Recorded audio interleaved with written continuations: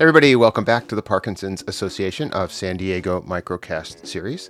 I'm your host, Jeff Seckendorf, here today with Adriana Gonzalez. Hey, Adriana. Hello. Adriana is a social worker, and we're going to start right at the beginning here because I think you do something that a lot of our community doesn't know about. So let's just start. What's a social worker? Yeah, so that's a great question. And every time I introduce myself to somebody new in our clinic, I kind of break down who I am and what I do. And what's surprising is that social workers are really found in every facet of our community, from schools to hospitals to senior centers. The military has social workers, and even some of us are in what we call private practice. But ultimately, we're a helping profession. And people who call themselves social workers, like myself, we either have a bachelor's or a master's degree in social work. Some even have a doctorate of social work.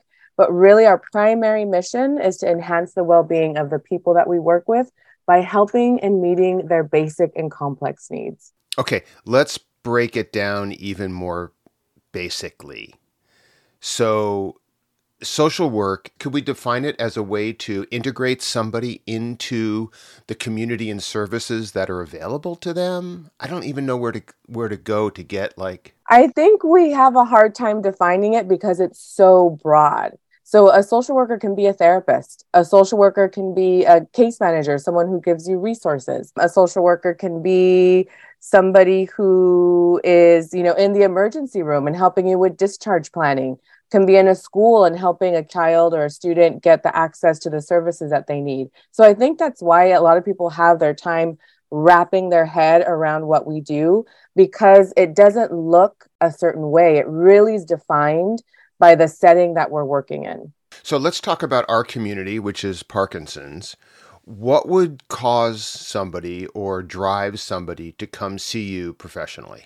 So in my role as a social worker in an outpatient clinic that is specifically for people that have a movement disorders, somebody would be referred to me, again, for so many different reasons. But the top reasons I get patients referred to me is somebody's Parkinson's is progressing and the family is needing a little bit more help at home. And so they're referred to me so I can walk them through what that can look like, give them some resources, and really hear them out in terms of what financial resources they have and what that's going to look like.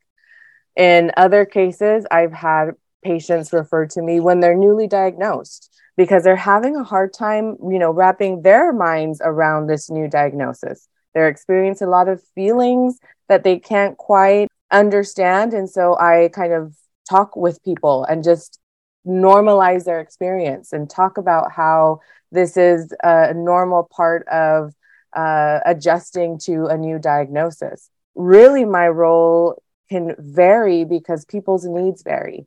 And so if somebody's having a hard time with something in any facet of their Parkinson's disease journey, they might get a referral to the social worker in our clinic, which is me.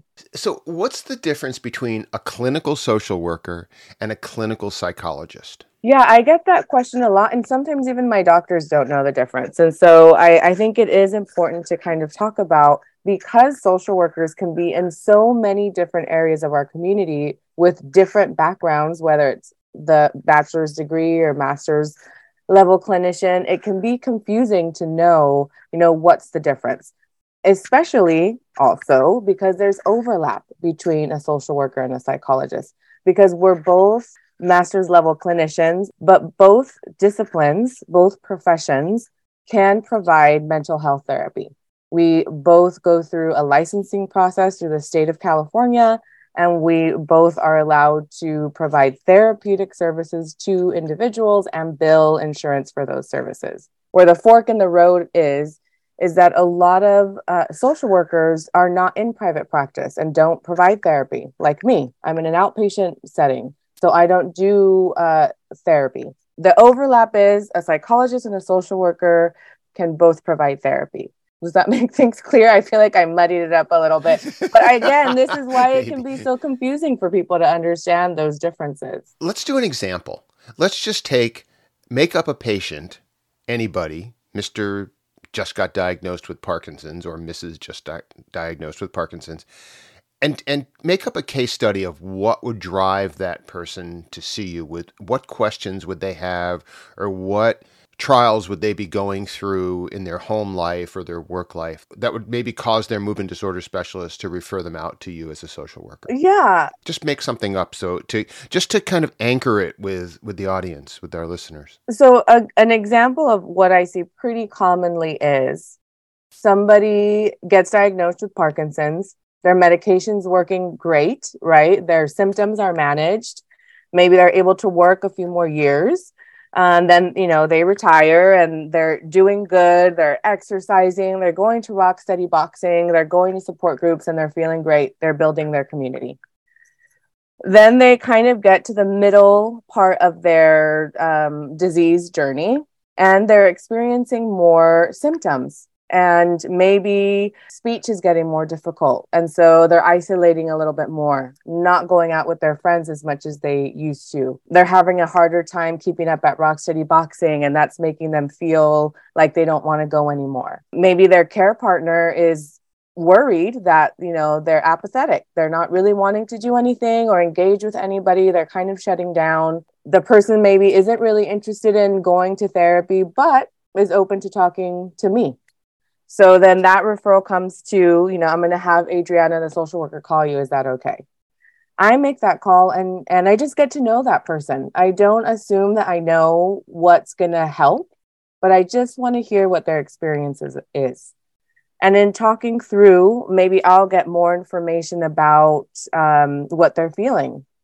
Ashamed, or I don't want to go to family parties anymore because now I'm more dyskinetic and people are going to think I'm drunk and they don't know I have Parkinson's. I'm not comfortable sharing that. So we kind of go through that assessment to kind of see in what area does this person need a little bit more support.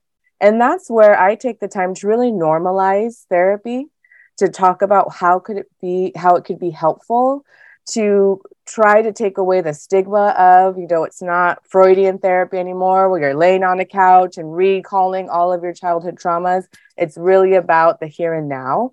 Maybe I talk about, do you have any type of coping skills that help with your anxiety? What does that look like? Have you tried breathing exercises? Have you tried meditation or Tai Chi? Where I just get a sense of what this person's experiencing and give ideas of what could be helpful. And then if they're agreeable, which most people are, I usually follow up with a MyChart message or an email, just giving them some information on resources. Maybe they're not part of a support group. Maybe they need the Parkinson's Association mentorship program to kind of, talk to somebody about what their experience is.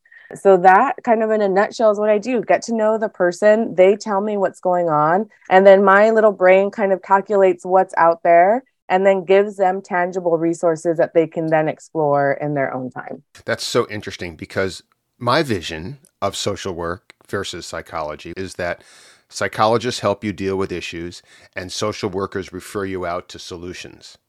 But it's not like that, is it? Yeah, but that is kind of a nice breakdown. And I think the big caveat to that is that I might refer you to therapy and I might give you a name of somebody who's a licensed clinical social worker, who's a therapist, who's going to work with you through and give you more coping skills or more insight. So in therapy, you're building insight to figure out, how do I move through this problem? And what are some of the things that are interrupting that process?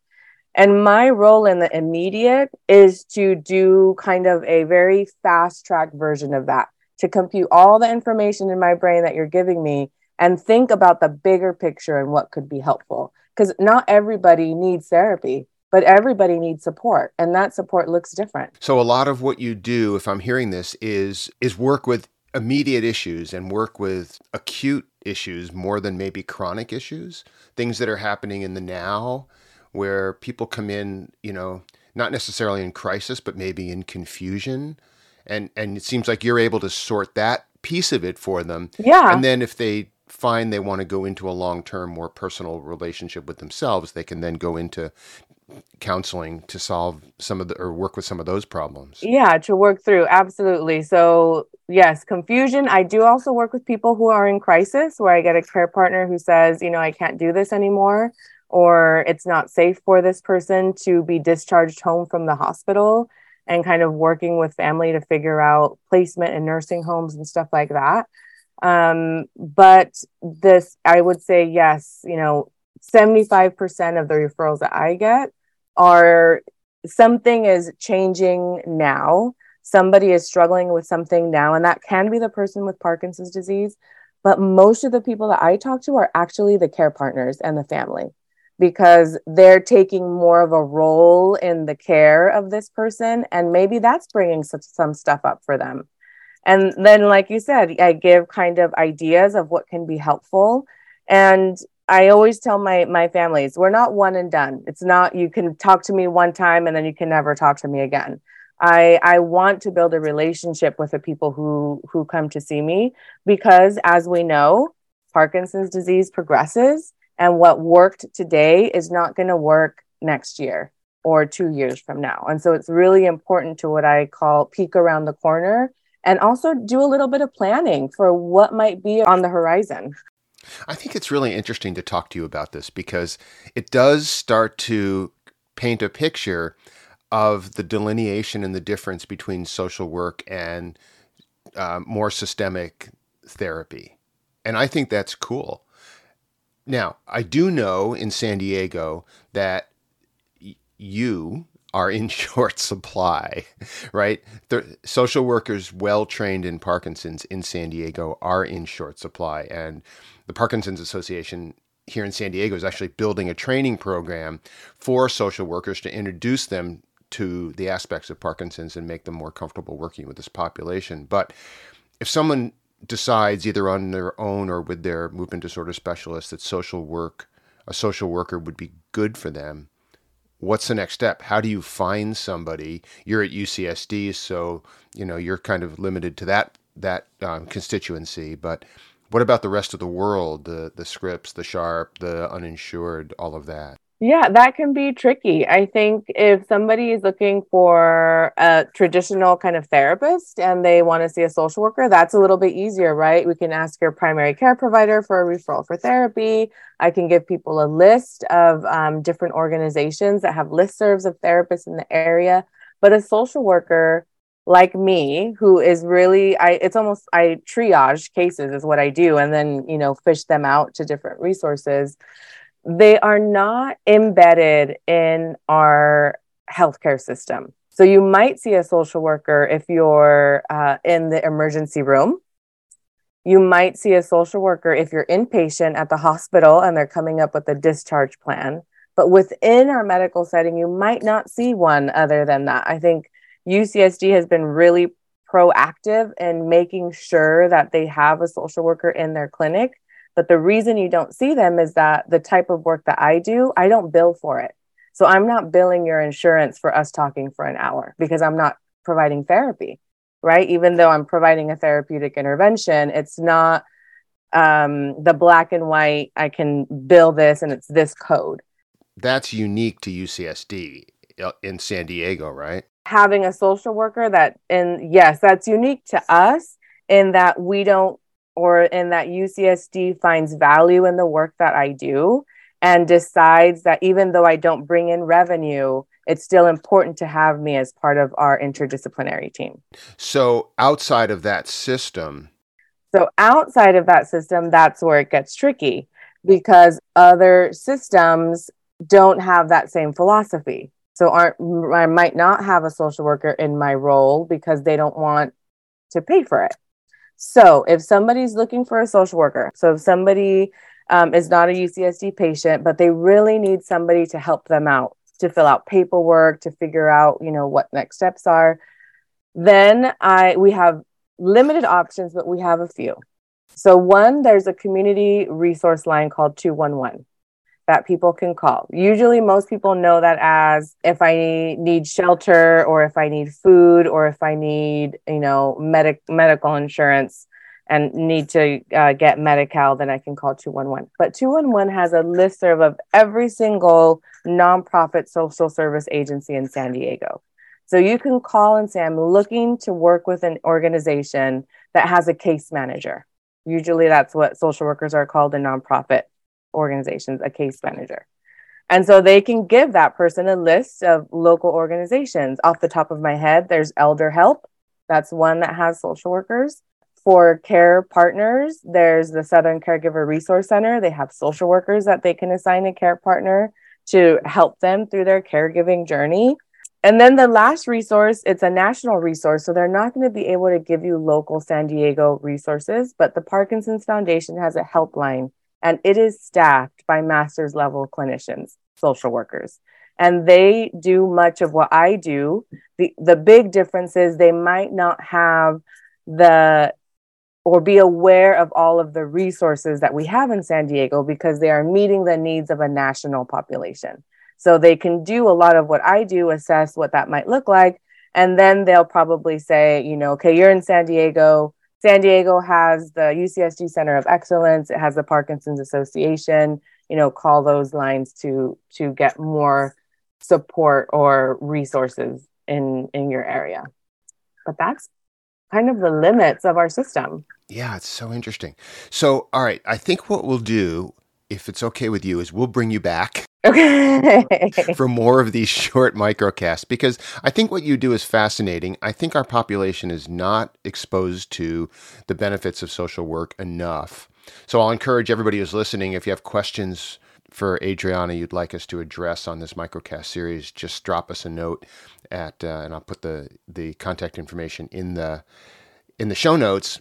And let's kind of spend maybe, over the next few months, do a few more of these on more specific topics of social work and give people really, the ability to kind of see what's available and how to utilize these services and find them. And I think it'll be really interesting. Yeah, I agree. I think, and it's not unique to, Parkinson's disease population.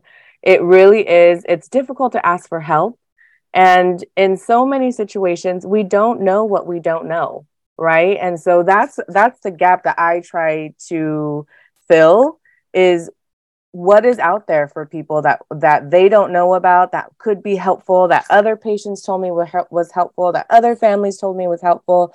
So I consider myself like a little bit of my brain's filled with a lot of information. Some would say useless, but I think it's pretty helpful with a lot of information. And I just break it down for people based on what they tell me they need and try to help them kind of bridge that gap. So I'm kind of like the 211 hotline for Parkinson's disease. Awesome. So Adriana Gonzalez, thank you so much for your time.